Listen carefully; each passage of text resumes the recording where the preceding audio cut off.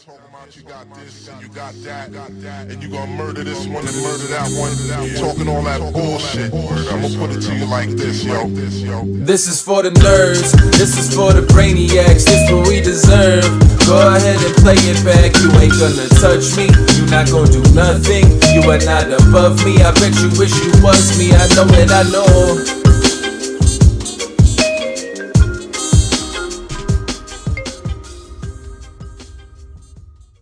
What is poppin', everybody?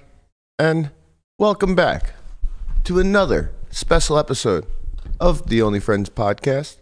Well, you know, it's me and my only friends, which includes, but is not limited to, my boy Hunt. What's poppin', baby? Doing well, Conrad. How you doing? I'm chilling. Just another day in the life, you know. Excellent. How was your Halloween? It was pretty uneventful, but I did hang out and watch. I watched The Shining. Okay. Oh, you did. What's the name of the hotel? The Overlook Hotel. There you go. He would have got 5 points. Yeah. I think Hunt would have done better than all of us on yesterday's How did I not episode. I don't know. Quizzes. I watched it this morning, and there was some stuff which I would have got close. Like I wouldn't have got that. Like Ireland was the origin of Halloween. Okay. Yeah. But yeah, I don't think I would have done that well. Okay. You wouldn't have got turnips. No, definitely not. I would have said potatoes. Whoever said potatoes, I said the same thing, and I was wrong. Could you imagine carving a turnip like into a jack-o'-lantern? This seems like very meticulous Well, work. This is the way it used to be done, apparently. It's like whittling, you know? Right. I remember when I was younger, I found like a kitchen knife, and I used it on a stick to make like a pointier stick. Like this was childhood. That's like the episode of Office where he's like, what are you doing? I'm making a knife. You're making a knife with a knife? What other way would I do it? I have to apologize to Mr. Hunt. I forgot to put your underdog pick on our scoreboard, so you were officially at 100%. Although I feel like we shouldn't throw you up on the scoreboard until he's got like 5. Yeah, let's Wow. Maybe 3 or 4. Yeah. You guys, he's got time. You do realize there's like 6 empty spots on the scoreboard. But they're not 100%. Like Oh, that's right. I'm 100% gonna have to boot one of our chat. our esteemed guests. Don't worry, Efro. You're gonna be all right. Wow, Ifro, you see, Guapo got respect for you, unlike Man. some. No, it's true though. Like having an 100% is so strong. You need to earn the 100%. Yeah, I just remembered. If I want to, well, this I guess applies to Conrad too. If we want to pick anybody from the Steelers game, we got to pick them tonight or tomorrow because the game's tomorrow. Ooh. Yeah. Who do they play?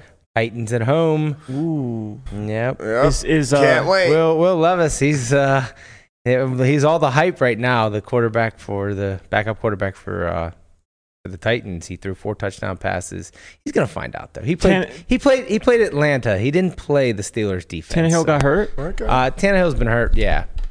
And Pickett is going to be there or no? Pickett said he's gonna play. We will see. I Listen, don't let know. me tell you something right now. Najee under? Yes, not the under. Put it on the board. But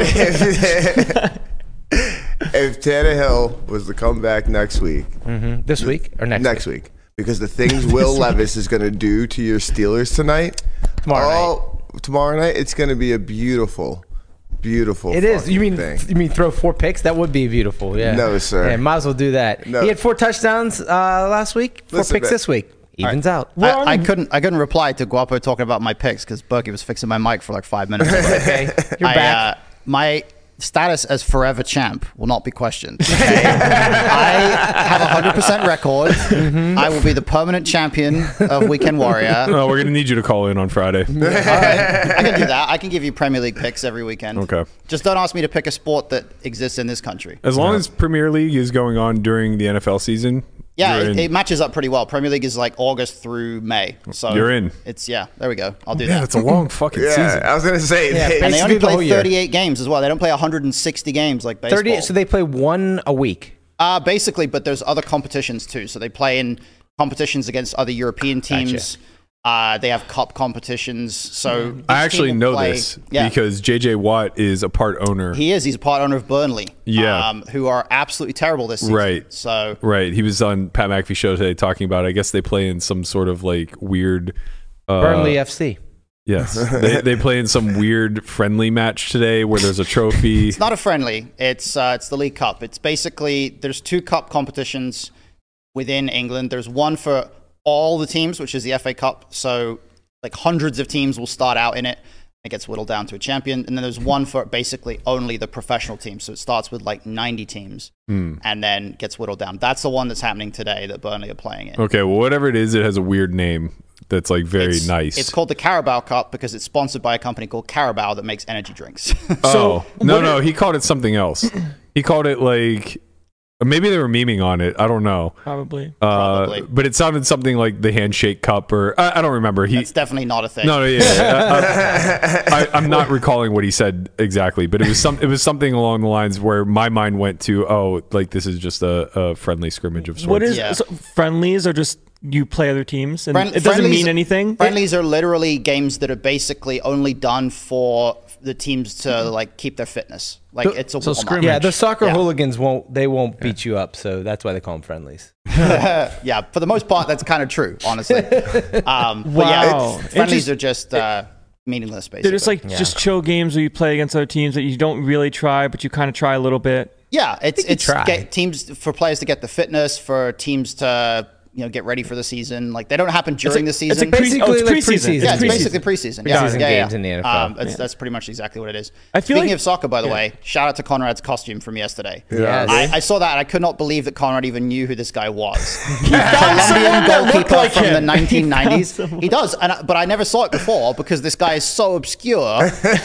But now I saw Conrad in that costume. I was like, that is Conrad. El Loco is Conrad. The only reason he knows him is because every time he posts in one of his chats, someone else just posts a picture. I saw that. Yeah. By the way, this guy, the absolute most insane sportsman you can think of. The most famous thing in his career was what a legend. I mean, you guys basically have the same exact hair. That's true. Yeah. That is the most famous thing in his career. That looks England like Conrad. versus Colombia, Wembley Stadium in front of tens of thousands of people, 1995. He just randomly, for absolutely no reason, decides that instead of catching the ball, he's going to do that. Wait, you said jump up, do a front flip. Like you said 1995? Something like that. This guy's. Oh, I thought he was a current player. No, it's from a long time ago. Wait, is there footage of the scorpion? Yeah, I mean, absolutely. If you Google scorpion kick on YouTube, I need to see it. And there it is. This is it. Look at this. Look at this insanity. Why? Hi, my name is. Why did you need to do that? Look at him, bro. He's fucking cheesing too. Look how happy.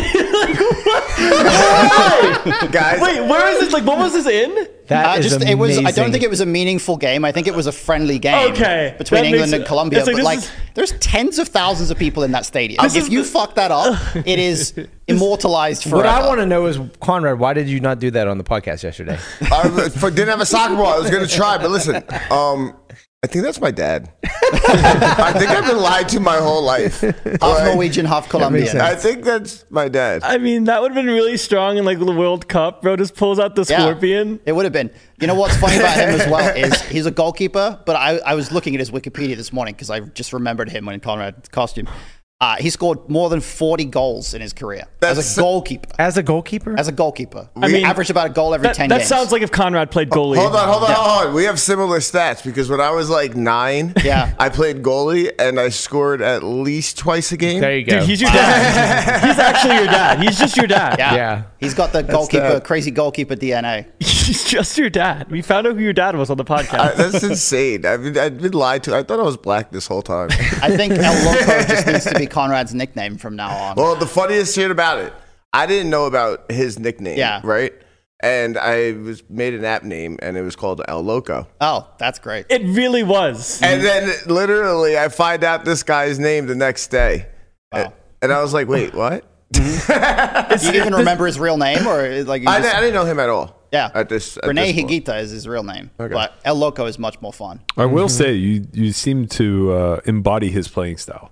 I imagine if ever there's somebody with enough fancy play syndrome to do the scorpion, it's true. It's got to be you. The way Rene Higuita plays goalkeeper is the way Conrad plays poker, for sure. Yeah. With all those float bets and floating. Conrad's the man who keeps the term floating alive. Whoa, guys! I'm just out here on my boat. I float my boat.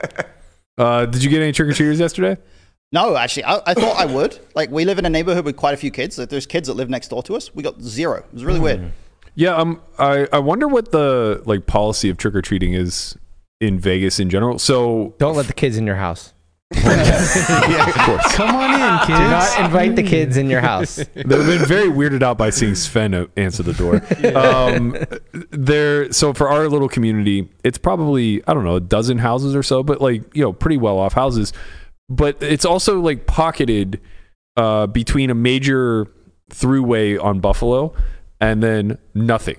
Right. So it's like I didn't realize it until I kept running into the coyotes, but there's a lot of undeveloped desert around where I live. So it's not really a fruitful place to go trick-or-treating because you can hit those dozen houses, but then you have to drive to another neighborhood. Also, you might just get attacked by a coyote. This is apparently a thing. Like, you might just get stalked by a pack of coyotes. But so what I think they do is similar to what I mentioned West Leechburg used to do at the fire hall. There's a massive Christian church across the street from us. Does everybody go there? And on Thursday of this past week, so I guess like 5 days before Halloween or so, the entire congregation? No, the entire street of what's north of Wigwam? Robindale? No, way too far. The one street that's above it. Windmill. So the entire block of Windmill between Buffalo and like our road, which is Warbonnet. You're really just doxing yourself. Yeah, I mean, like, anybody want to come over? I don't care. Definitely, if you went back like through the episodes, you could piece together exactly what All you have to do is like Google me. That's probably true. We listed the house. But the house is gone. Stay away. this entire block. The house is just gone. This entire block is just like blockaded by police. So I think there's like a murder scene going on because like usually that's the way I drive out to go places, gym, whatever. And I had to turn around and go the opposite way. I had to go south instead.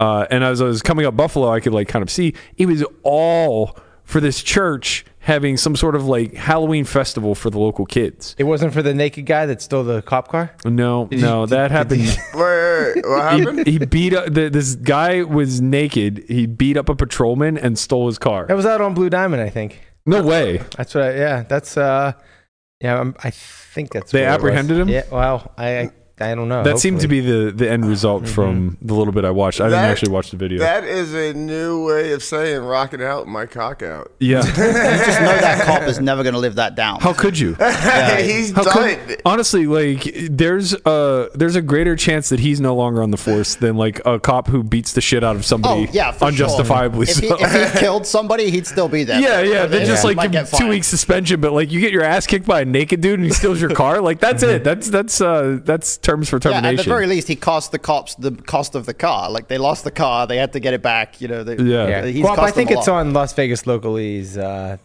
Twitter. Where we get all of our Las Vegas news. Of course. Very unlike. Honestly, why does the news even exist out here with Twitter accounts like Las Vegas Locally? I don't know. It is very true that everyone just goes to Las Vegas Locally for all the stuff that's important. Well, if anything crazy happens, they post it. Yeah. Right? Anything in the city that's like, here it is. Yeah, just... That's the cop. The cop is like trying so hard, and he's gone. Bro just took. It wasn't just a cop car; it was a cop van. He stole a van. Oh my God, that's giant on the van. corner. Yeah. That's literally Blue Down Diamond and on the corner. Cimarron? Cimarron, yeah. Street. That's hilarious. You got me. Yeah, I think Joe Volpe sent that to me, and he was saying this one. They landed, we're vibing. The funny part is I want to know where he drove that into. Not far. No, Not I can't far, because there's a neighborhood here, and then there's nothing but coyotes here. Yeah. I don't think he made it very far. He's going to Coyote Town. If he was smart, he would have went right through the set. Anyway, full circle. What this means is that kids don't trick or treat in our area, which there was none, right? None. But Wow. I think it's by design. I don't think we have trick or treating. None. We got absolutely destroyed. Started at 6 p.m. They just came. Yeah, and I was out of candy by like. Oh no! Honestly, by I don't know 7:30. No. And I bought nearly $100 worth of candy. Also, maybe it's anecdotal evidence, but they definitely like the Reese's cups. Like, because I had like a smorgasbord, and I was like, guys, go ahead and just pick 2 of anything you want.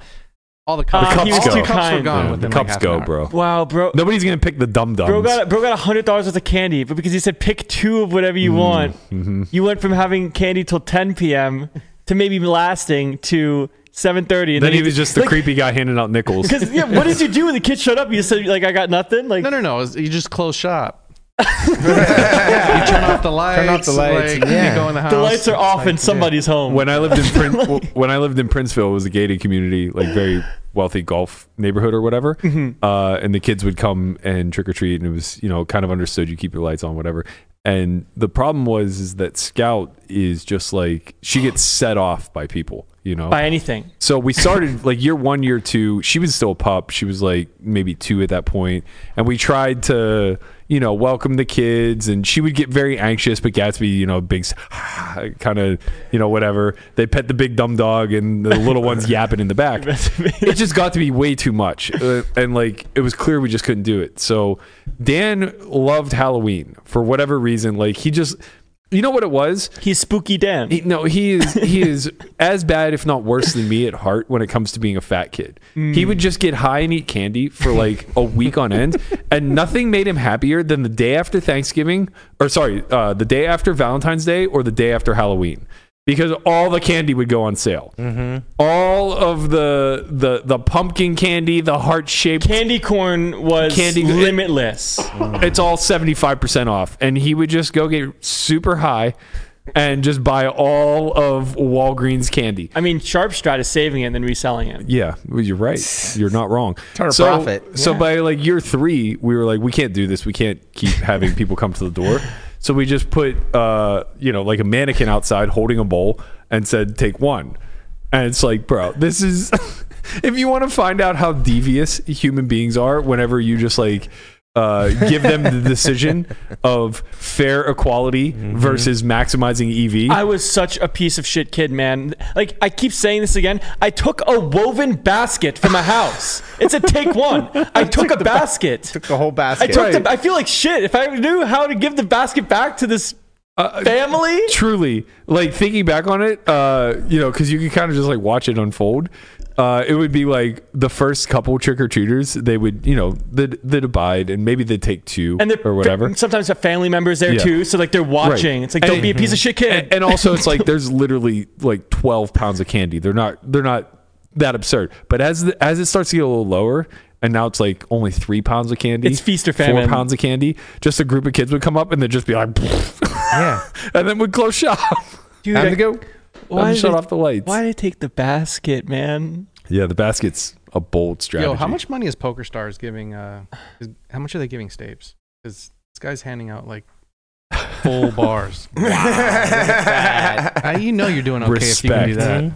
Absolute respect. Yeah, he's got the cool house. Got to tell you, this is even crazier. I mean, that's a lot of fucking candy, and it's full bars, and it's unmonitored.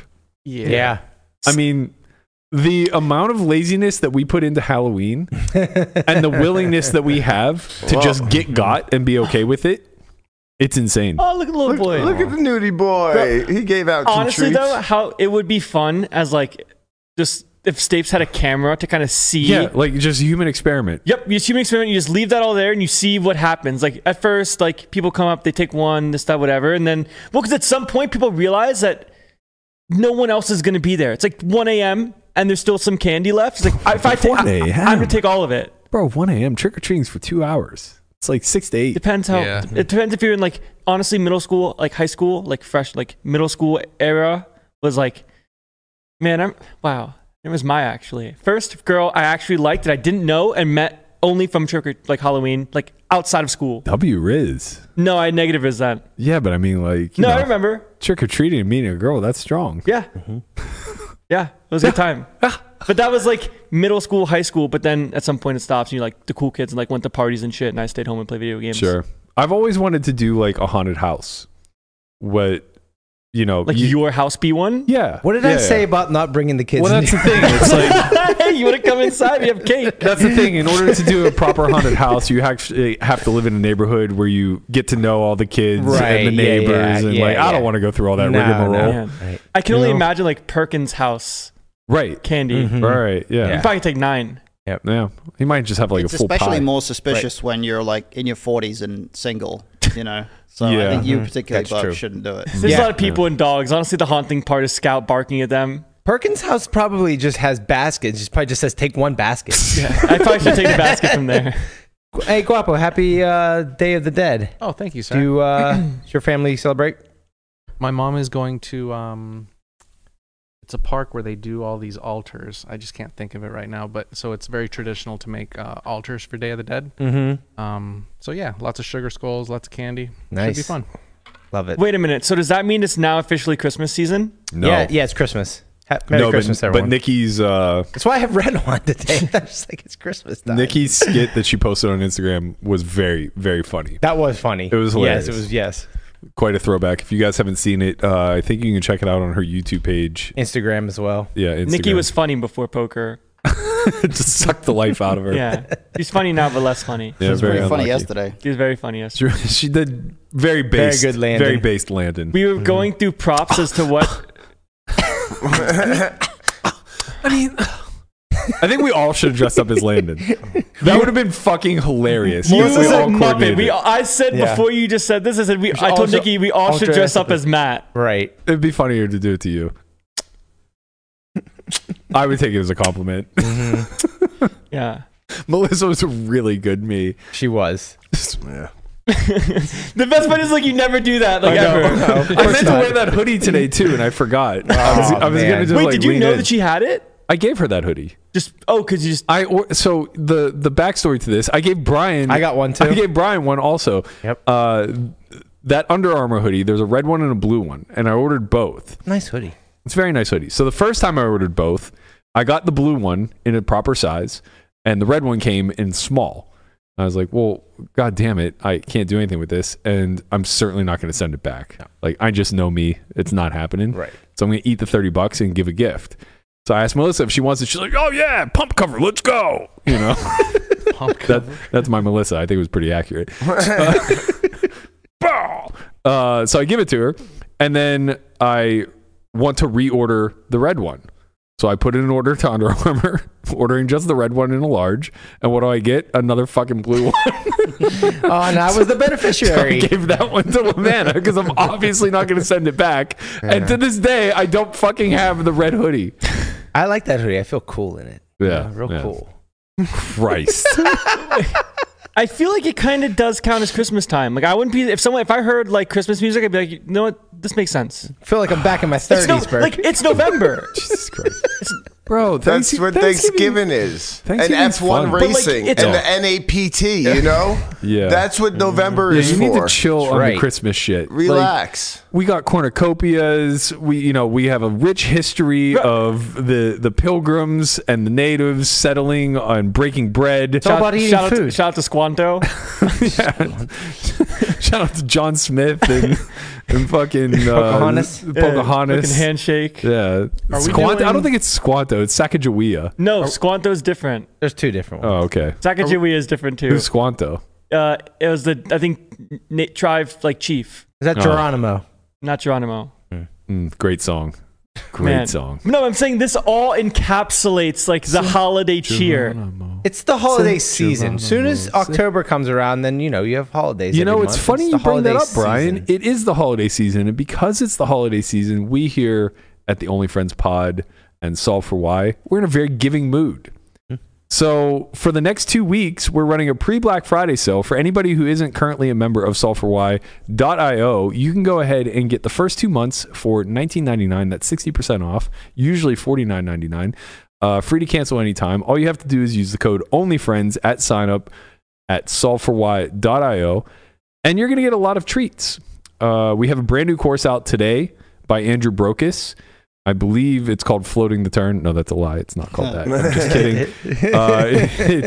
It's called Combating Cold Calls. Yeah. So in this for those series, of you who play we will the be live talking game, about playing as the pre-flop raiser against a player who calls your raise in position. I think a lot of people handle this situation pretty badly. What happens if your opponent bets after you check? How do you respond to that? When do you call? When do you raise? Think about all the possible turn cards and how many of them you're going to feel good about continuing to barrel. You want to know either I have a hand that I can feel good about putting a lot of money in, or I very obviously do not have the best hand and I can either bluff with it or fold it.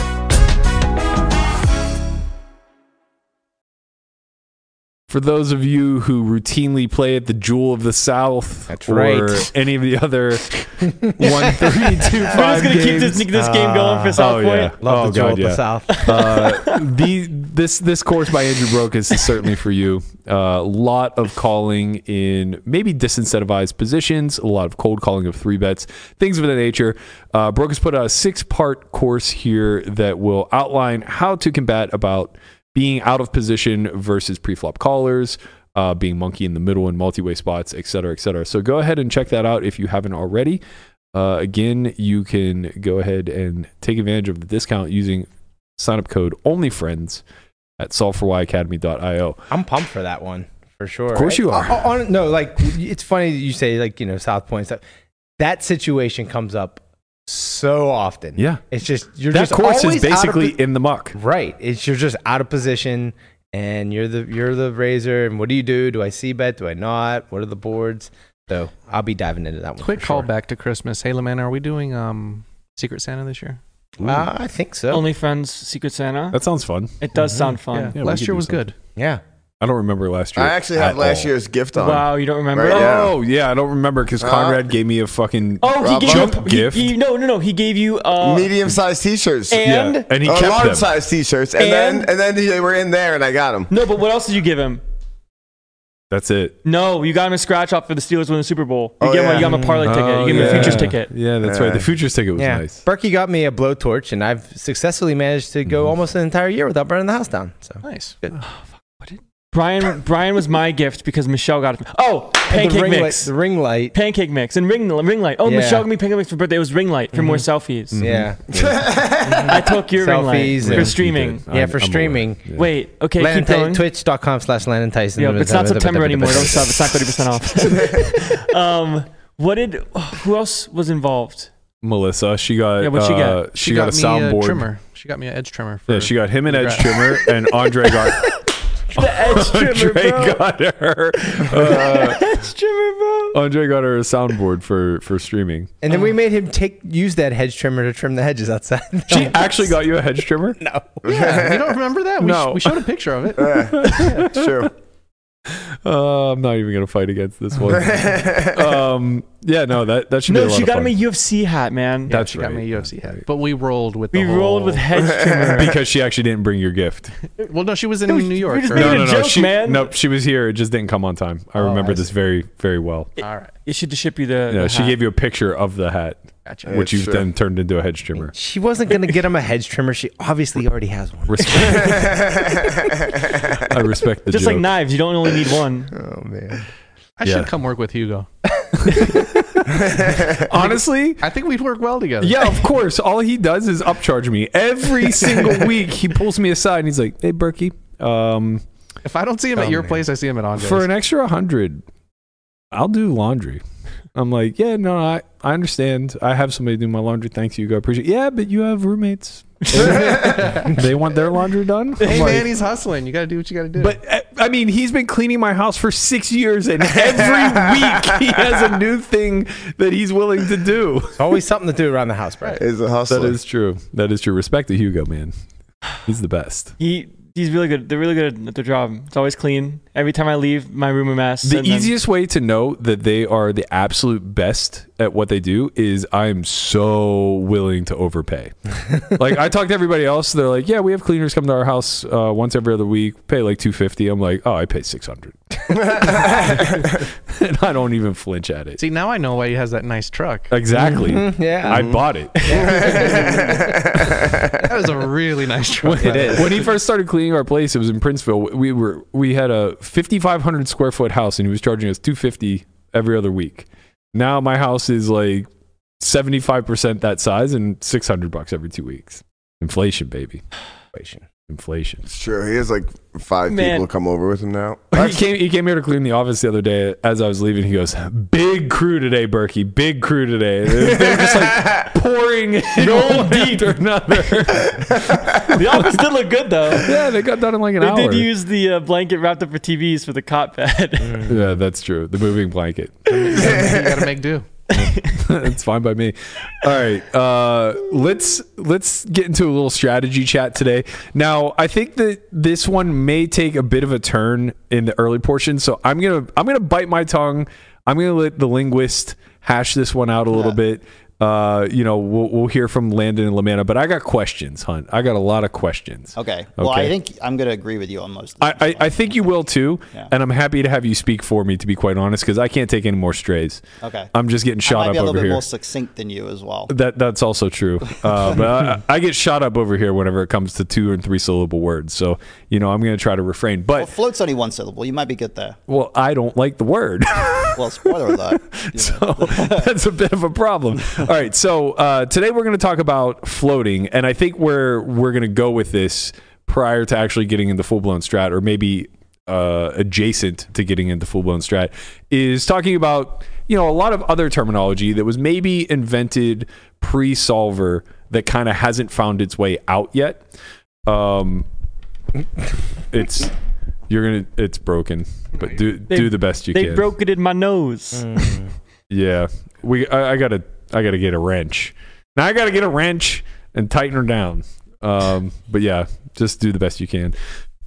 So in the meantime, I want to talk about. Let's start with floating, but let's get into some of these other terms that were maybe pre-solve that used to serve a bit of a purpose that I think have kind of become antiquated and relatively useless. Yeah. So what is floating, and how does it apply strategically? So I think the way that floating has been used over the, I guess probably 10 to 15 years that it's kind of existed as a thing that people talk about, is people talk about it to mean calling with a weak hand with the intent to bluff later. And in reality, what we now know through solvers is that there are plenty of spots where you're supposed to call with weak hands, or at least you're supposed to call with a certain amount of equity. You're supposed to call with hands that have certain properties, to the point where we no longer perceive that there's this idea of you're calling purely with the intent to bluff later, because sometimes you're going to bluff later if the right card comes off, but you're not going to bluff on other cards. Or sometimes you're just calling because you understand that a certain hand is part of what a good calling range looks like in that spot. So the more we understand what good calling ranges look like through solvers, particularly against small bets, but also against bigger bets, the more we just understand that there's not really any spot where we're calling purely with the intent to bluff the later street, and floating just kind of falls away as a useful term, and it's just not really very productive anymore. Did floating become a byproduct of c-betting? Because c-betting became a thing, right? Mm-hmm. And then what did everyone do? Over c-bet. Everyone just c-bet everything, right? So now it's just if they're c-betting their entire range on every board, now I can float, and then when they had the weak portion of the range, they'll check and I can take it away. Yeah, I think that was kind of how it was born. I think you're right. I think that in order to have the term float exist, we needed to have this pre-existing term of c-betting, which was a strategy unto itself back in the day when we thought that just range c-betting was the best thing, the Barry Greenstein approach or whatever, just c-bet 100% on every single board. Now, the next level beyond that, is people started to recognize the potential exploit is just stop folding so much and occasionally call with weak hands with the intent to bluff. But now, of course, we know that it's not just about calling with hands that are randomly going to decide to bluff. It's about calling with a range of hands that has the right kind of equity, that has the ability to bluff on the right kinds of turn cards, and also has backdoors and all sorts of things like that. As somebody who was very, very laggy my entire career, and is whatever. I was gonna say, he's refined now. Well, the thing is, it's hard to be laggy now, because that's true. It's actually really hard without just being bad, or just being good. Because the solver in a lot of spots is just kind of mimicking what the early lag figured out. I mean, it's hard to be more aggro than what you're supposed to be without ending up spewing. Yeah. But yeah, I think like solver strategy now kind of actually just like confirms the laggy bias from back in the day. Yeah. Especially given the imbalance between people who just played like way too tight, way too passively. But coming from that sort of mindset where the way that I understood the game or the lens through which I saw it was just kind of reverse engineering how I could fuck with people. Mm-hmm. And to me, that's where the term floating became incredibly applicable. So like, you know, even though I'm taking the stance of like, I think it's an old antiquated term that isn't very useful now, it's something that I did a lot of back in the day, and I would speak about it when telling a hand history. So I decide to float, right? Now, what I would have defined that as back then would have been something that was a nothing hand, whether it was ace high, king high, you know, just a high card call. You know, calling with king queen on a 6-high board when you're facing a c-bet, that type of stuff. This is all things, or these are all things that were certainly a big part of my game, particularly when playing weak opposition, right? You would feel the sense that if they didn't have a strong holding, they would just shut down turn, and you got to take it away with like a half pot bet at a really, really high frequency. So it was a strategy in and of itself that kind of was predicated on your opposition being weak. You didn't float good players. You just didn't, right? Right. They can put you in tough spots. Yeah, they just don't shut down as often. The notion is that you're calling because you expect to be checked to at an incredibly high frequency through which you win the pot now through a bet. Yeah. Right? So it's kind of like flipping the c-bet on its head where now you become the aggressor on the turn at a really high frequency. Yeah. And I guess like real quick preface and why like lag works and still works today for call it most of the people that you know and see play poker are extremely aggressive. Not very many people are call it check. They're not check calling their way to victory anymore. Right. It's just because of not just like the natural imbalance of human nature. That's like an extra part of it, but it is so tough to play the defensive part of the game in theory that in practice it makes it even tougher. Like you'll see spots where you need to call it float wider than you actually think you should in a practical sense, but in theory sense, it's almost trivial. But people figured it out back in the day, whether they had a plan or not. The plan was to find a way to win. Yeah, I think that that's true. Now I think we're a lot more calculated, even at the most base levels, and that's why I kind of have a problem with this term. You know, if you ask me what I would use instead of this, it's simply calling. I would just call. Like call c-bet. Yeah, I mean, you know, we don't have to get fancy about the labels, but the notion of floating was very particular to a subset of your range that good players did not believe should continue, right? That's not how we use the term any longer. Float bet was fantasy land. Yeah. Right? Like you had extra cards, and you're like, oh, like I don't believe this nonsense. I'm gonna wait for him to check. Yeah, kind of. I float you. But the thing is that if you look back, float. But if you look back on it, though it was a street poker term, the hands that were being called are just good. Yeah, no, that's exactly. Right. Most of the time they were just good hands. Yeah, it just proved to be good hands to call with. I think what's primarily happened is we've shifted from what we used to have, which is this idea of aggression being like this optional additional thing. You know, this like there's literally aggression frequency. Right. Like winning pots without a made hand was this thing that like good players are really good at, but until you get really good, it's like optional. Now we understand that that's completely the inverse of how the game really works, and that aggression is mandatory. Aggression is something that you need to have as a baseline. There's like a baseline level of aggression that you just will not be able to win unless you have that. And we've gotten to the point where we no longer see it as like some exceptional thing to call the flop with a fairly weak hand, because we recognize that we need to have bluffs on later streets. We recognize that we need to have hands that are not just always going to have a pair. Like we can't afford to just never not have a pair when we call a flop bet. Right. So we've just evolved, and the game's flipped on its head to where we no longer see these things as optional. It's just part of I think it's really important too, because the notion of floating means that you're quote unquote calling with a hand that has low equity. I would challenge anybody who still uses that term to define to me what hands have low equity, right? Because there are going to be situations where your ace high call is going to be 40%, right? There are going to be situations where like your gut shot in an over are going to be like 45, 50% equity. It's going to be board dependent. It's going to be showdown value of the hand dependent. You can't just say that like we're bucketing this term to mean that you called with 5 high. Mm-hmm. Yeah, right? 5, 6 of spades on an ace, king, jack, all hearts. Right, right. Like it's like I know he's going to check. Now that's a float. Right, but like that shit just doesn't happen. And if it does, you're just bad. Yeah. So like creating a term that encompasses bad play seems ludicrous to me. Now, that's not to dismiss that the term once had impact. It was important at one point because we didn't understand how equity divided. We didn't understand. Like we saw the game very much more black and white because we didn't have the granular look at things the way we do now through the solver. So we just saw like showdown value meaning pairs largely. Right. And we saw equity meaning draws, like clear draws that complete on the turn, not just a backdoor, not just an overcard. We didn't see overcards as draws, right? Yeah, but like they truly are. What's also kind of interesting is that it didn't used to be very common to see bets bets smaller than half pot. Correct. Yeah. Like people just used to bet half pot, 2/3 pot, like as standard.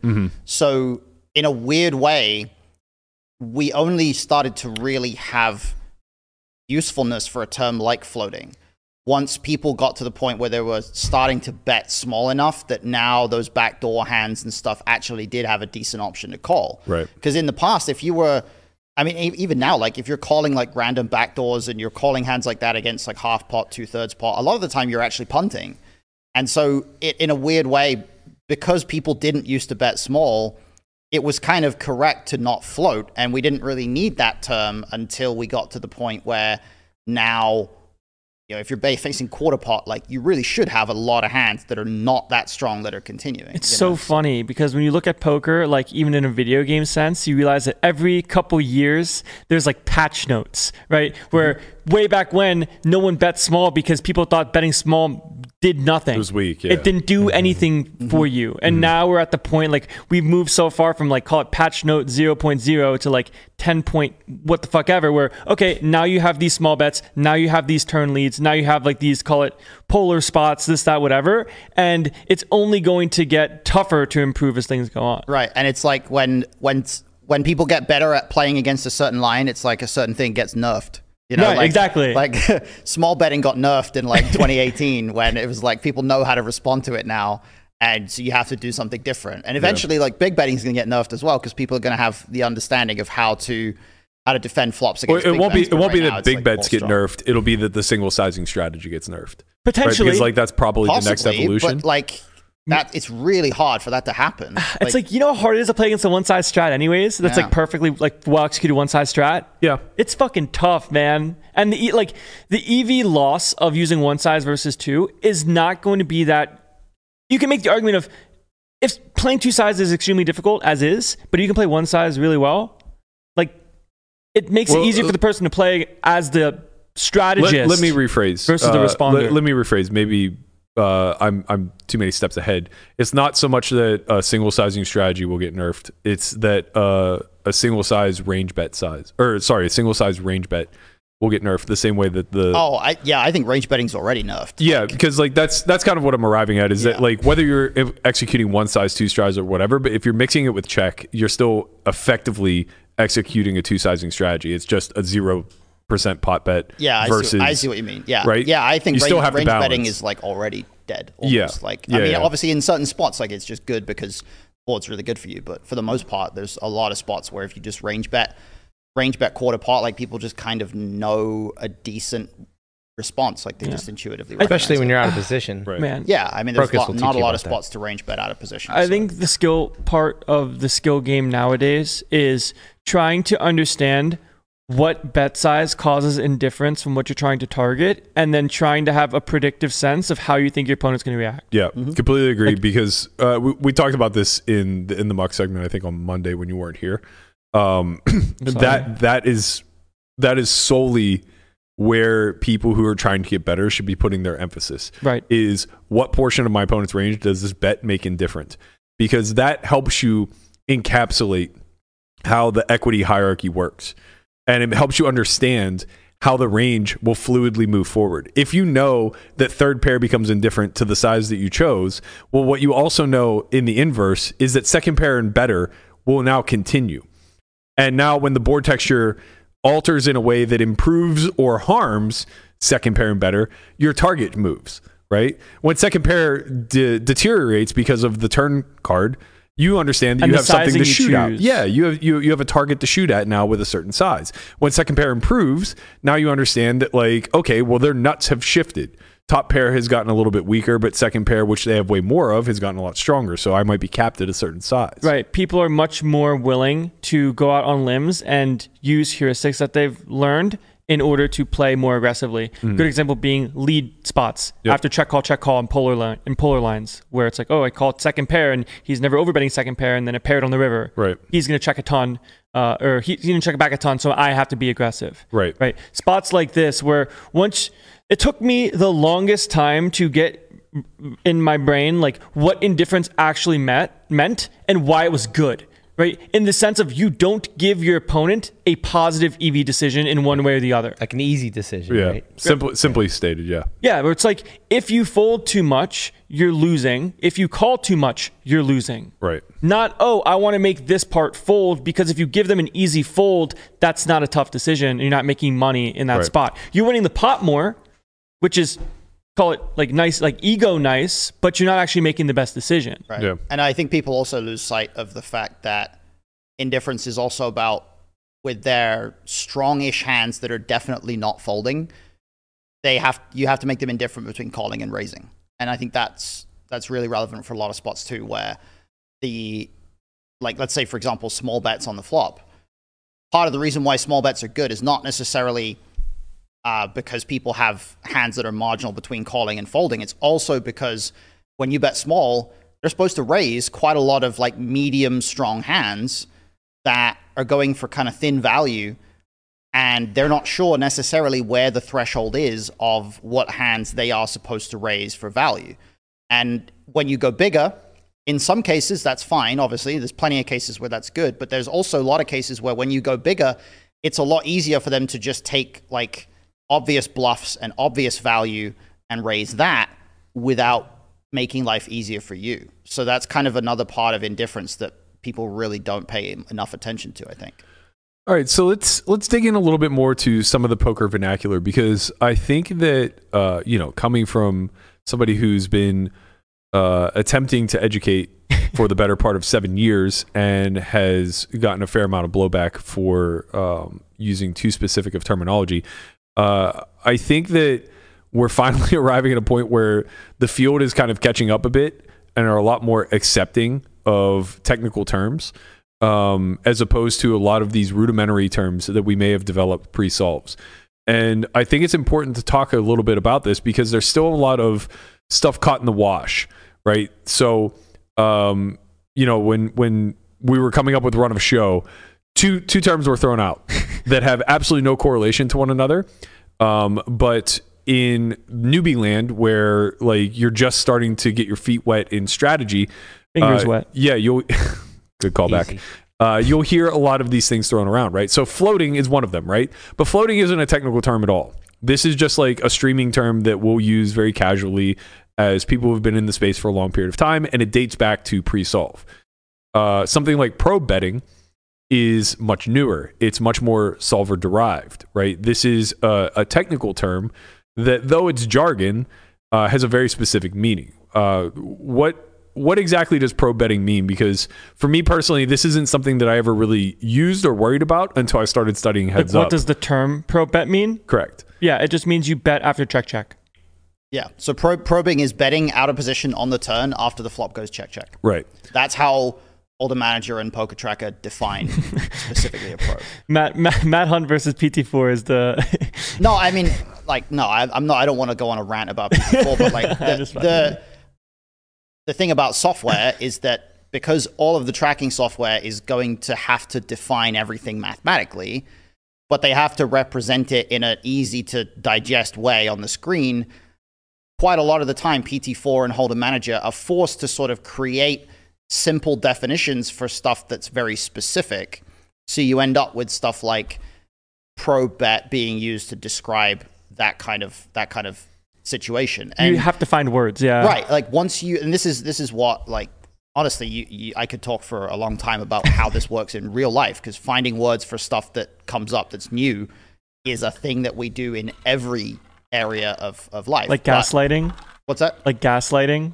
Like just coming up with terms, like, and not even that, just like technological stuff. Like when we invent something new, we have to find a name for it. And that's literally what happens in poker, that when we, whether it's solver technology or it's HUD technology, tracking technology that exists, that comes up with new stuff, if it's mathematically defined, if it's like a thing that has a very specific definition that needs to be applied in practice, we need a word that can describe it, because as human beings, we communicate in a way that's efficient, and we don't want to have to use an entire sentence if we can find one word that might do the trick. Like bussin'. For real. Yeah. I'm not sure why that was the word that came to mind first of all for you, but yeah. You don't know Landon very well. It's also sus. To kind of like add on to that though, probe does come from something, right? It still does have like pre-solver roots. This was the bet to find out where you're at. See, that's what I thought. Yeah. So like, when you Exactly. say probing, like I think in a lot of people that haven't worked a ton with solvers or are really in depth with it, when they hear probing, exactly what you say. That's why It's like, I personally I'm probing dismissed to it. find out where I'm at. It's something that I dismissed until I started to work with Heads Up. And now once you start to work with Heads Up, you have all these categories, right? Once you get the Heads Up strategy, you need to learn sub-strategies for all these categories. So you need to know what your turn probe sizes are, what your river probe sizes are, and these have an implication behind them. It's that you check to that point in the tree. You guys have no idea how much fun it was to watch Matt play the solve in a bunch of different nodes and kind of have a good idea what the answer was, and to see him like hover and wait to click a button. And as soon as he clicks the button, it's like, what the fuck are we doing here? Honestly, it was like my favorite thing to train for. So the way that I personally learn is through negative reinforcement. Like I do really well with negative reinforcement and very poorly with positive. If I get positive reinforcement, I'm very dismissive. I think right? this is why you like your tax person so much. Probably. Yeah. She's also excellent. But when I get positive reinforcement, I just bucket it to something that I know. It's like, oh, okay, well, I got that right, so I know it. Right. So when I was working with the trainer, if I was like 60% confident in an answer, I would go with the 40% decision. Right. Because I'm not confident enough to know that I know it. And if I get it right off of that 60%, I'm going to look past it. So I would very often be choosing between like the most aggressive and then like a hedge. Wow. And I would choose the most aggressive, like purposefully, even if I knew it was like only 33% likely or probability to be right. And Landon would be overseeing me, like over my shoulder. And I'd be like, come on, man, you can't bet that hand. And I'm like, I know, but like I wanted to fuck around and find out. So you're like preemptively sort of almost like forcing the solver to give you negative feedback. Yes. So to hold yourself back. Yeah, because then what would it force? Well, it wasn't to hold me back. It would force me to dive into the spot more. So I would acknowledge that I was between two decisions. Yeah. And though I chose the one that I thought was more likely to be incorrect, I wasn't so confident that I could dismiss this decision altogether. So then it would force me into the node to study the spot, see if there was any fundamental reason behind my thinking, like where the threshold actually lied, how far off I was from it, things like that. What happens when you you choose the one you think is incorrect and it ends up being correct? I would still look because I had such low confidence. Okay. Yeah. You have no idea the amount of times it would hover between like fold and call, and then like you'd slowly see the mouse button move to the raise. And I'm like, you definitely don't get to do any of that. The best too is like he'd play some people heads up for practice sometimes, like WSOP.com or whatever. And we would see like in real time hands that he played where it wasn't about the negative feedback. This is like in-game actual stuff where it's not about like you're playing for dollars, like playing quarter 50 or whatever the fuck it was, or 10-20, and they'd be like, okay, call. And it's like, raise pot and a half. No, like you don't get the raise pot and a half. I've had that before with students where like I've done experiments where they've like recorded themselves playing online and sent me footage so we can analyze it. And it'll be really funny sometimes because there'll be a spot where it's like, okay, we can see you're playing this hand on one table, like you're thinking about calling or whatever. and you can see the mouse hover over like the raise or like hover over the option that is definitely not the right option. And I'll have to stop and go like, why were you thinking about raising there? You should never have hovered over the raise button in this spot. Yeah. So it seems like it's the same thing. The best part is when Matt made a decision and like sometimes you just play so many hands, you're just like like not now cheat from in the fucking zone. And then you look at a spot and it's very clear a hand should take a decision, but it took a complete opposite one. It's like, why'd you do that? And it's like, I don't even know. Like I mean, I just try to find out. And it's like, because the way that I learned the game was very hands-on, right? So like I didn't have the option to go look up an answer in the back of the book. And the way that my mind kind of unpacks things is that if I have low confidence in a decision being correct, then I'm just going to default to the aggressive one. So if I have like 30% confidence that call is correct, 30% confidence that fold is correct, and 20 that raise is correct, or sorry, did that wrong. 40. Like, yeah, I gave too much credence to raise though. Like if it's like 40, 40, 20, raise 1%, right? If it's like 40% call, 40% fold, that's my level of confidence in each of them. I'm not confident enough in either, so I'll just go to raise, right? Because it's at least aggressive, and I feel like if I'm gonna make errors that I can then go back and look on, it'll be the aggressive version. And earlier in my career, it was the opposite. Ooh, it was call. It was just always call and find out, because that's how you get the most amount of information, right? Right, so you get to see their cards whether you win or lose. Right, you pay the price. Raise, you might fold and be like, oh, was he bluffing? Exactly. Or did I give him to fold a good hand? I don't know. Exactly. And also like just in the early 2000s, raising was like very risky, where like calling didn't feel nearly as risky. The patch notes didn't have raising in it. Correct. So it was a gradual evolution of understanding that like you just can't win by folding for sure. Calling river bets was nerfed. Yeah. You lost so much money calling river bets. Right, it was eventually like, oh, these motherfuckers don't bluff. Dude, I had a spot in the... Oh my God. It's just... I need to say it because I just need to. Are you in the muck? He's in the muck. I am actually. Wow. So it was in the Venom. It was the Venom day 1. Doing well, we're cooking. We get ace deuce on queen deuce deuce versus big blind. Check. We go small. He calls. Turn is a queen. He checks. I go b75. He calls. River is a low card, or it's a jack, sorry. He checks. I'm like, okay, I need to bet 50% because he still has pocket threes, pocket fours, like a bunch of ace highs I still have to call. And flush draw misses, I have very cheap bluffs here. So I bet half pot and get raised small. And I just like take my headphones. I was like, I'm not someone that reacts that much anymore. I'm just like, in my head, I'm like, he always has a queen. He just always has a queen. He always has a fucking queen. But I know where the bluffs come from, and it's easy to project to other people when you know and you're the aggressive kind of guy. Final board is queen, deuce, deuce, queen, jack. Yes. Okay. It's like, okay, pocket threes might have to bluff here, pocket fours. I want to have diamonds because I'm not going to bluff with them, right? You kind of know where it comes from. And I click the button. I'm like, oh, it's such a good fucking price. And then I see a queen, and I just do 10 push-ups. I just can't fucking take it. I'm in my room stewing like they always have a queen. They always have a fucking queen. What am I doing? Why do I give credit? This guy actually made FT of the Venom, which is today. Like, congrats to bro, whoever the fuck you are. But it was like I literally was like this. Congratulations, big shout out. I have these same headphones in my room. I just go like this. I just go, he always has a queen. Like he always. Always has a queen. It's mad because I start talking with Ewan about it, and I'm just like, how do they always have a queen? And he's like, fucking relax. I'm like, I need to go do anything that's not look at poker in these 5 minutes. Yeah. I do that every single time I make a river call at the South Point. You just do push-ups? Well, no, but in my head, I'm doing, they always have it. Like, why would I ever think you bluff? Do you ever bluff in this spot? I just knew I would be stewing if I didn't do any sort of like for me, like catharsis form is like physical activity or writing. So it's like, okay, I can't sit here and I can't accept this right now. Yeah. And like, you can hear it from my room sometimes. I'm probably just like screaming at my monitor, like, what the fuck is going, like, this is unbelievable. I don't want to acknowledge any of the noises that come out of that fucking room. It's like how every single time in these nodes, but like, I know how. It's just like part of the mental game of accepting it is what it is, where it's, what is that? He's stimming. It's just, there are certain nodes, right? And this is something that I truly believe. There's certain nodes in the game tree that are worth a ton and you lose a ton, right? Yeah. Like calling this river raise node might be losing infinite. Yeah. Even though it's top of my range. It's just really hard board to find bluffs.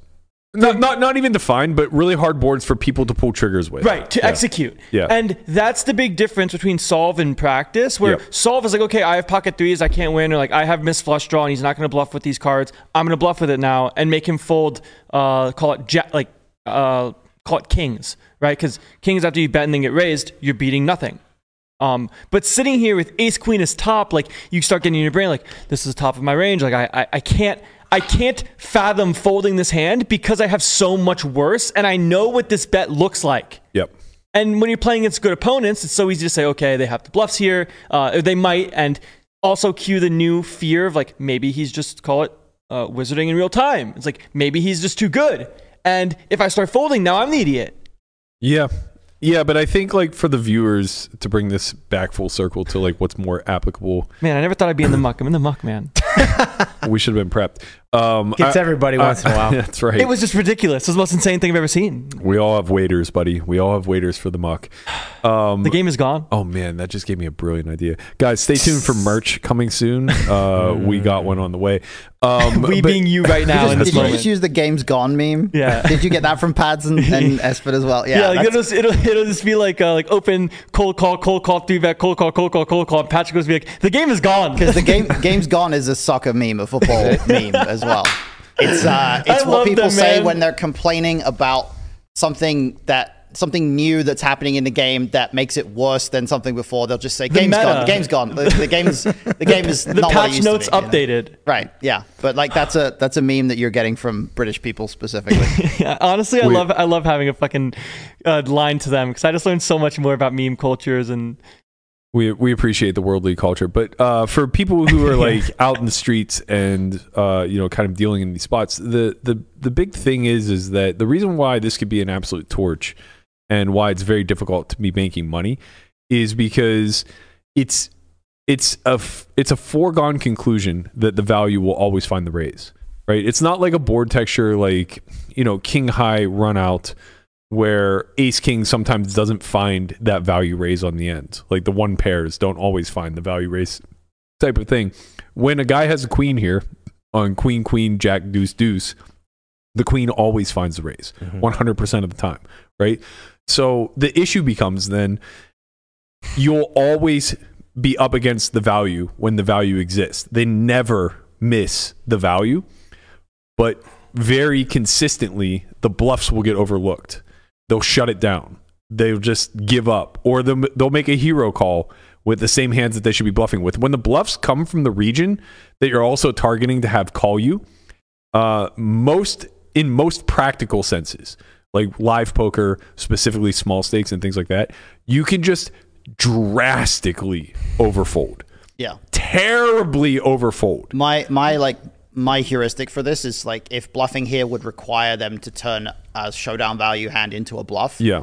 They're almost always under bluffing. Yeah, and you can take this all the way to pre-flop. If you have two queens and you're facing a cold 4-bet and you need them to have a hand like jacks or ace king in that range where, it just very rarely finds it. Or like, let's say even with ace king, you're now making a break even continue.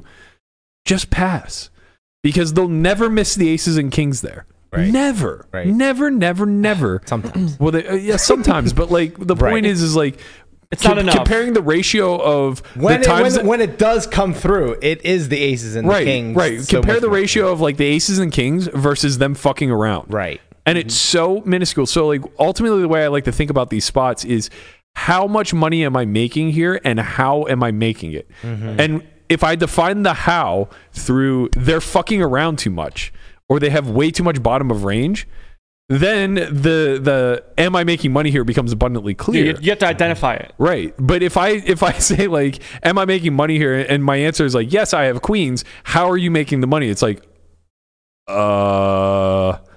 maybe I'm not. Flop set, feel amazing. Right. So it's like now all of a sudden I can start to reevaluate these situations. And look, I'm not out here advocating for people to start folding top of range. Right. This should be reserved for very rare situations.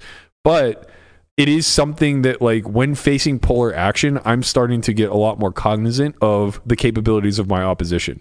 And I'm kind of done projecting onto them that they know where they're supposed to be pulling their bluffs from. It's taken 20 years, but you finally realize that they always have it. No, I've been on Brocus's train from day fucking one. Hashtag they always have it. That was me forever.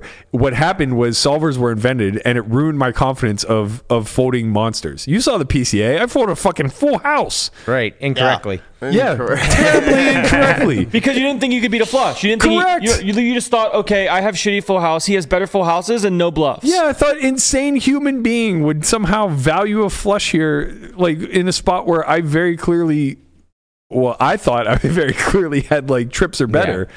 Well, you did. He just thought you'd call with the trips. So he had a Yeah, flush. totally It's a reasonable. very unique situation. Normally, that's just a good fold. But like honestly though, there are a bunch of spots where after facing X amount of action, and it's not even from the they always have it spot, but just in theory, where you do get to be indifferent with like bottom boats, where it's like, okay, their bluffs come from X or it's better full houses, and your hand is indifferent. And when it's hard to find the spots, there he is. When it's hard to find that smile. Yeah. Of course, there's breaking news. It's Fuck. Guapo's getting fired for that. No, I deserved it. Man, it's like the sick part of me. Like, I'd rather have jammed the ace deuce and tried to get him to fold a queen, repping queen jack, because I just thought his size wasn't queen jack, and versus calling it. Like, that is ridiculous. Yeah, that's I'd rather ridiculous. just use like ace jack What? if I had it. The fuck is up with people I buy action from making the most ridiculous folds ever? Who you? I had 5% of you in that. You had 5% of me on I that? had 5% of you in that, and then Lang in the the PPC. Yeah, if you swap with me, you win. If you sell to Conrad, you do something really dumb. Sounds about right. That does sound about right. You didn't have a piece of me in the PPC, did you? That's why, or the PSPC. That's why I went deep. No, I did. We swapped. Oh, we did? Yeah. Okay. Did have the queen 10 hand. Wow. Yep. Queen 10 hand. Oh, right. Yep, Yeah. yep, That was don't bad. worry. That was not good. That was Conrad's fault. It's all my fault. I'll take full The game blame is for gone. it. The game The game is is gone, mate. We're getting to root cause analysis here on air, and Conrad is the common denominator in all of these situations. Everybody just punts when I have a piece. All right, so we're doing a last longer for NAPT and definitely not swaps. That's very clearly how Abundance this. versus scarcity. Right. let's fucking go. All right, I want to bring this conversation a little bit more for full circle. And just kind of like wrap on kind of the evolution of terminology. So we spoke a little bit about floating. We spoke a little bit about probe bets, and a lot of these are derived from HUDs. But a lot of them do preface solvers even being introduced to the space, right? Like probe was clearly something that we defined as betting to see where we were at. Floating was something that was clearly defined as calling with hands that, your peers wouldn't approve of with the intention of taking away later. All of that, we're past all of that though, right? Like now we have a clear path forward in being able to identify what hands are supposed to bet and for what reasons, right? So we don't need to bet to see where we're at, so to speak. Instead, we're betting with a purpose, and that purpose is either for equity realization's sake, for value, or for attacking a certain portion of our opponent's range that we hope to fold. Let's talk a little bit about you spoke a little bit about when language doesn't exist previously, specifically with math, trying to convert math into English. We like to borrow terms and jargon elsewhere. And this is something that, I think is incredibly helpful to the space, and something that, whenever it comes to onboarding people and trying to help them further their careers, that I lean on pretty heavily.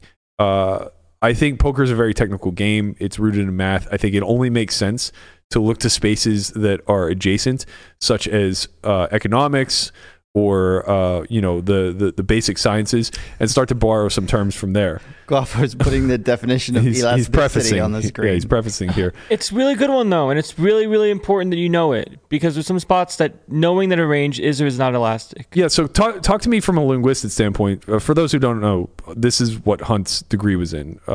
He studied language throughout college, and this is kind of his area of expertise outside of poker. So talk to me a little bit about how we should go about borrowing these terms, or if it makes more sense to just develop our own in-house jargon that doesn't seem so uppity as using terms like elasticity or inelasticity. Well, there's a thing in linguistics called communicative competence, which basically means that the most important thing in language is being understood, right? So if the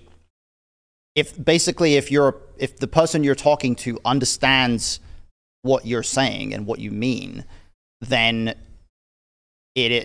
by definition over time, that way of communicating will basically become the default. And if the inverse is true, if the person doesn't understand, then that will not become like a commonly used method of communication. So what it comes down to is the terms that will be used or should be used are the ones which are the most easily understood in an accurate way. And as a result, creating your own terminology or manufacturing terminology is only useful if you have some way of making sure that it actually gets across the intended message, because it's very easy for certain things to be misinterpreted. And in the end, if you create a term and it's successful in getting the message across, or that the person understands what you mean by that, you're great, you're fine. But you have to be able to check that that's what's happening. You have to, especially if you're teaching, you have to have a way to say to the person, okay, what do you understand by this when I say this?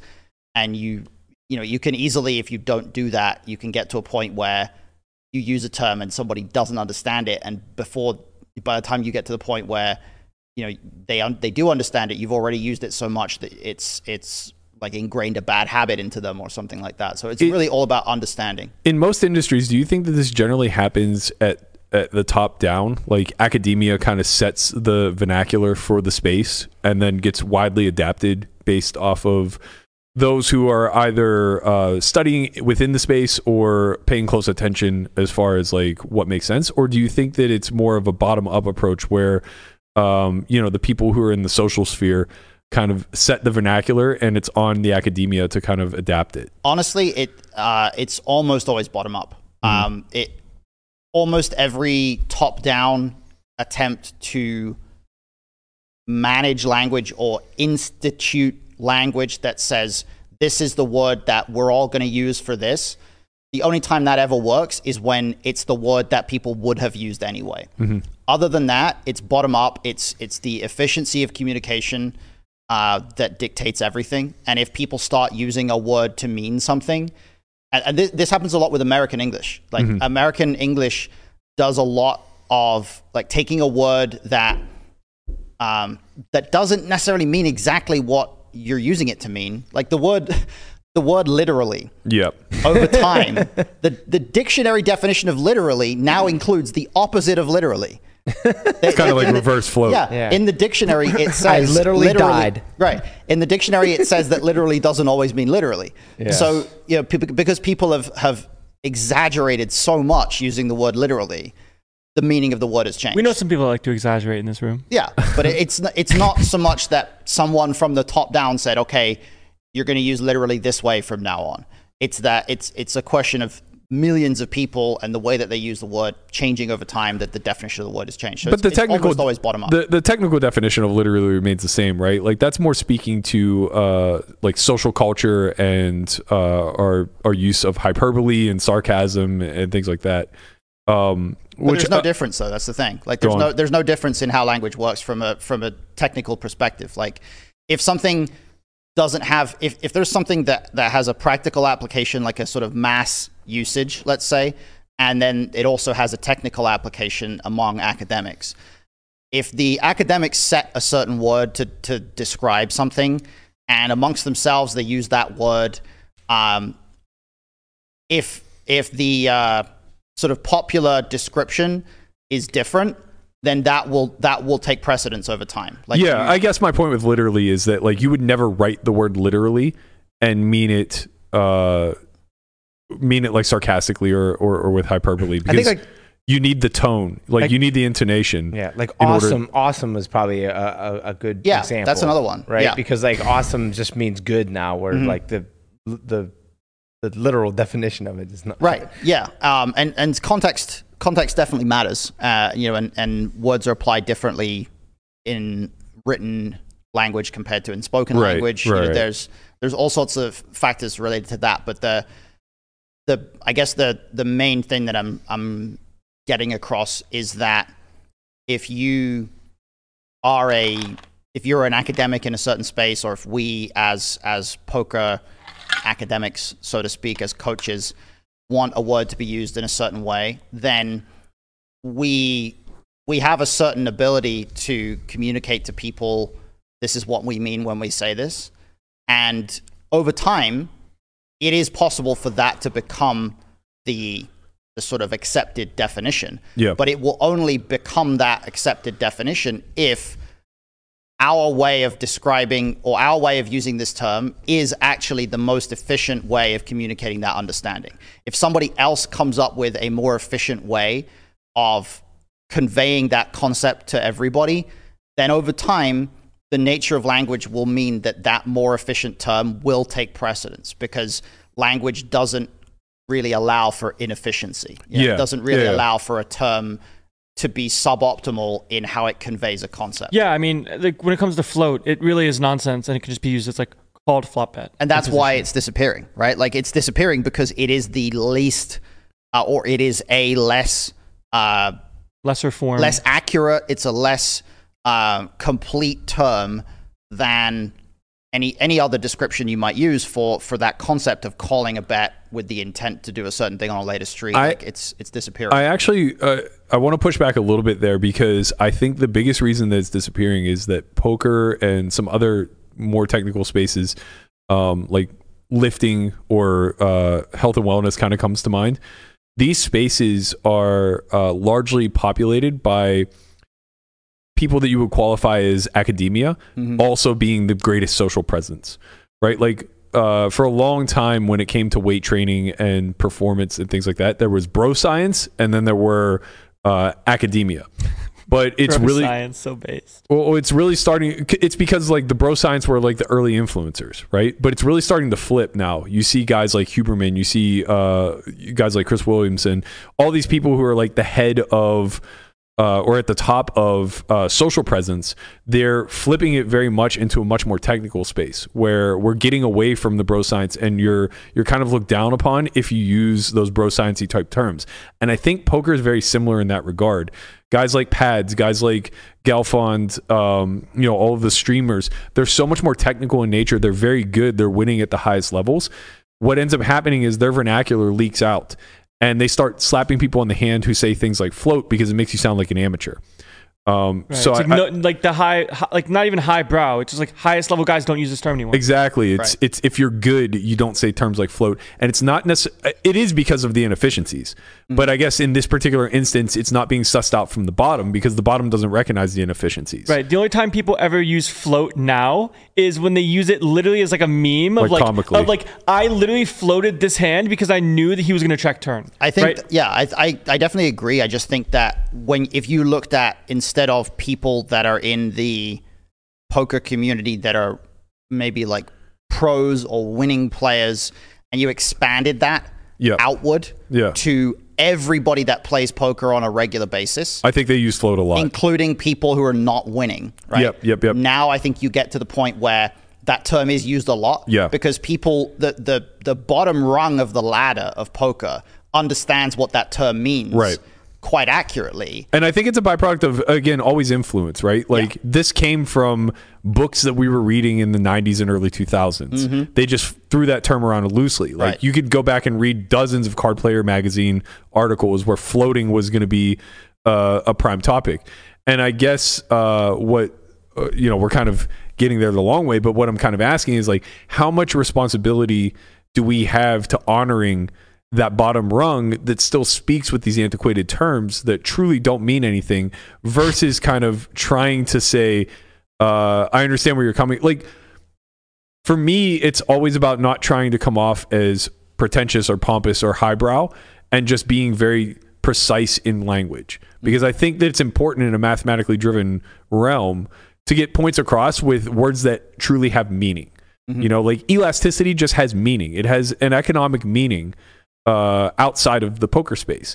and it's very clearly defined. I think the issue that most have is that you're turning the, call it, art of the gamble into a science.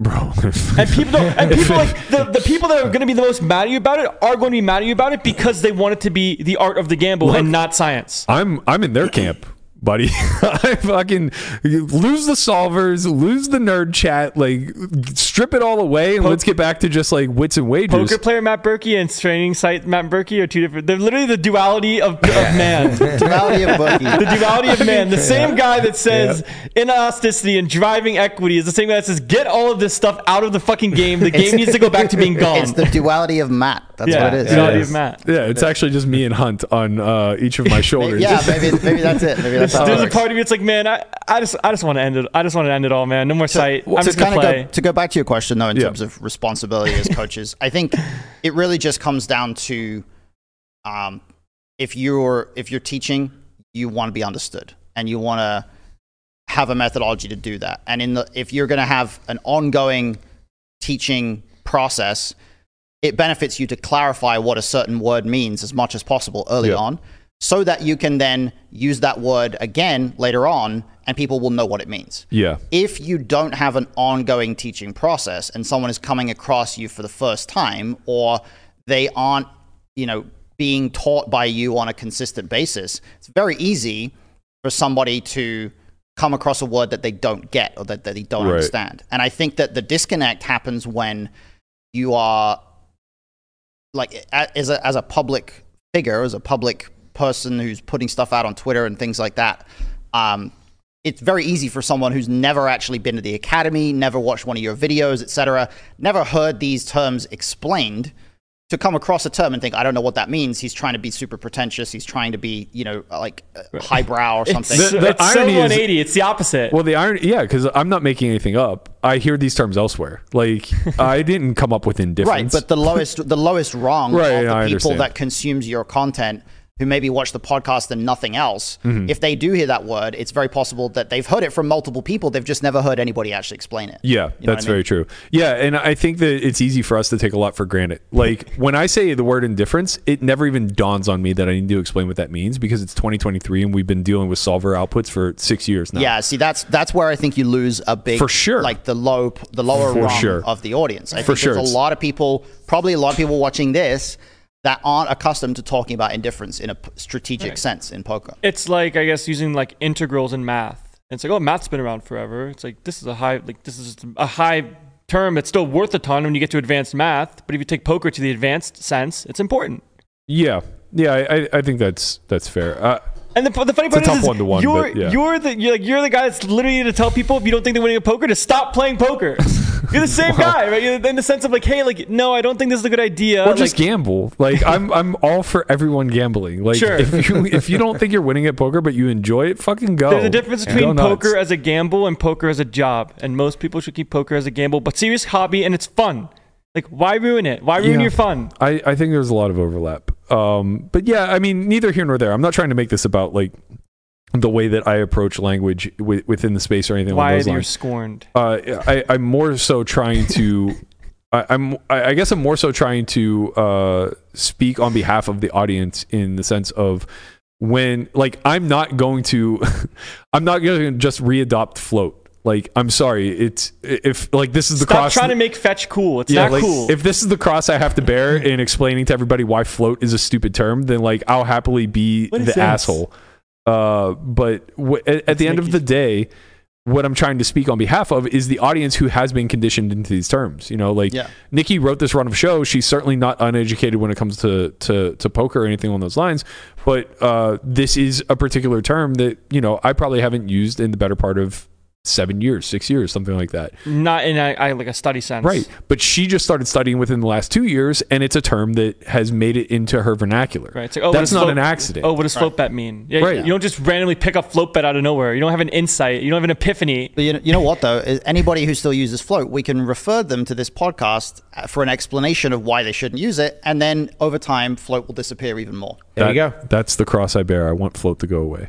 This is what it's all for. The entire company is just to make float bets disappear. That's right. The biggest irony of all is that nobody floated more in the early 2000s than you. Hashtag end float. Yeah. Let's do it. And float. Sven says. Float is we need dead. to have a Sven doesn't float. We need That's to have the a hashtag. Sven says segment. I think we do. I think we just come up Sven's with it. never used the word float. He doesn't know. You know what it means. Sven just calls and then fucks you up. At some point, we're going to have an actual Scandinavian person on this podcast, and they're going to tell us how deeply offended they are by all this Sven. It'll be I'm Espen. right here. Yeah. It'll be Espen, and he will have. Yeah, of course. Conrad doesn't count. You're big Wop. Can I count as Sven as Norwegian? No. Neither you nor Conrad count as anything. We Speak gotta for get yourself. You, Conrad, and He'll Espen fucking together for scorpion a kick you. Norwegian Yeah. podcast. Espen can count, and Why? Espen very calmly will come in and say, "Yeah, in our country, we don't exactly talk like this, but you're not wrong. We take all the EV and all the money out of the prize pool to go to the Bahamas." And play the 5K what is WSL. the Bahamas thing? Okay, so the whole Sven thing started, just to give a little backstory real quick before we get out of here. We're already getting played out. So Yeah, make it it's quick. fine. The whole backstory to Sven was GG announced that they were going to start running day ones Yeah, I for remember the that. Okay.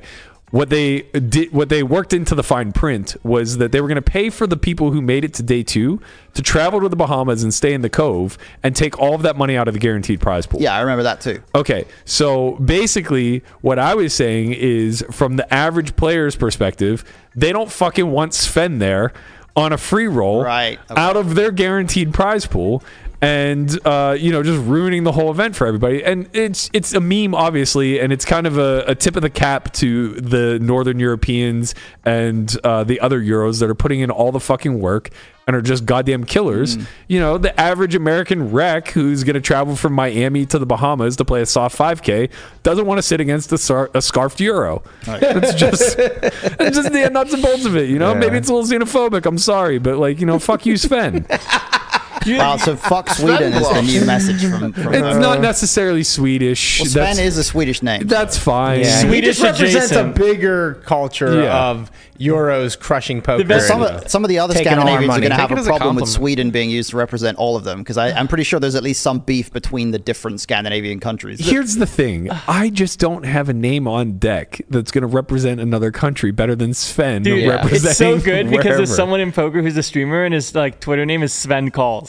His name is Sven. That's great. Shout out to Sven's calls. We'll have Sven on here one day. They're chanting free Sven in the chat. Free Sven. That's going to do it for us. Hunt, thank you as always for joining us today. We appreciate you. We're going to be back again tomorrow at noon. Don't forget, we are doing a lot of just high value stuff for you guys in the near future. Brocus's course is out today.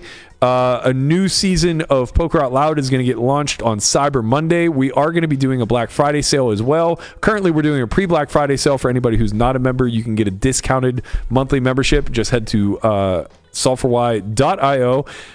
Please ignore the price of the Academy currently. Lamanna's Fat Fingers put an extra 0 in there. It is not $35,000. What? Yeah. Yep. May 23rd, May 25th, 35 racks. Yeah, doing all this stuff, come to the Academy, racks in the bank. Respect to the Racks of high I bet if society. somebody signed up, you wouldn't have said anything. That's true. Respect to the manager for trying to save the country Save the company in company. all one fell swoop. Right. But we're going to go ahead and discount that one for Damn, you. a little 100 bit. attendees for $35K. Holy 90% shit. off. Yeah. That's going to do it for us. We'll be back noon tomorrow. Thank you guys so much for joining us. We'll see you all then. Later, squad. Peace.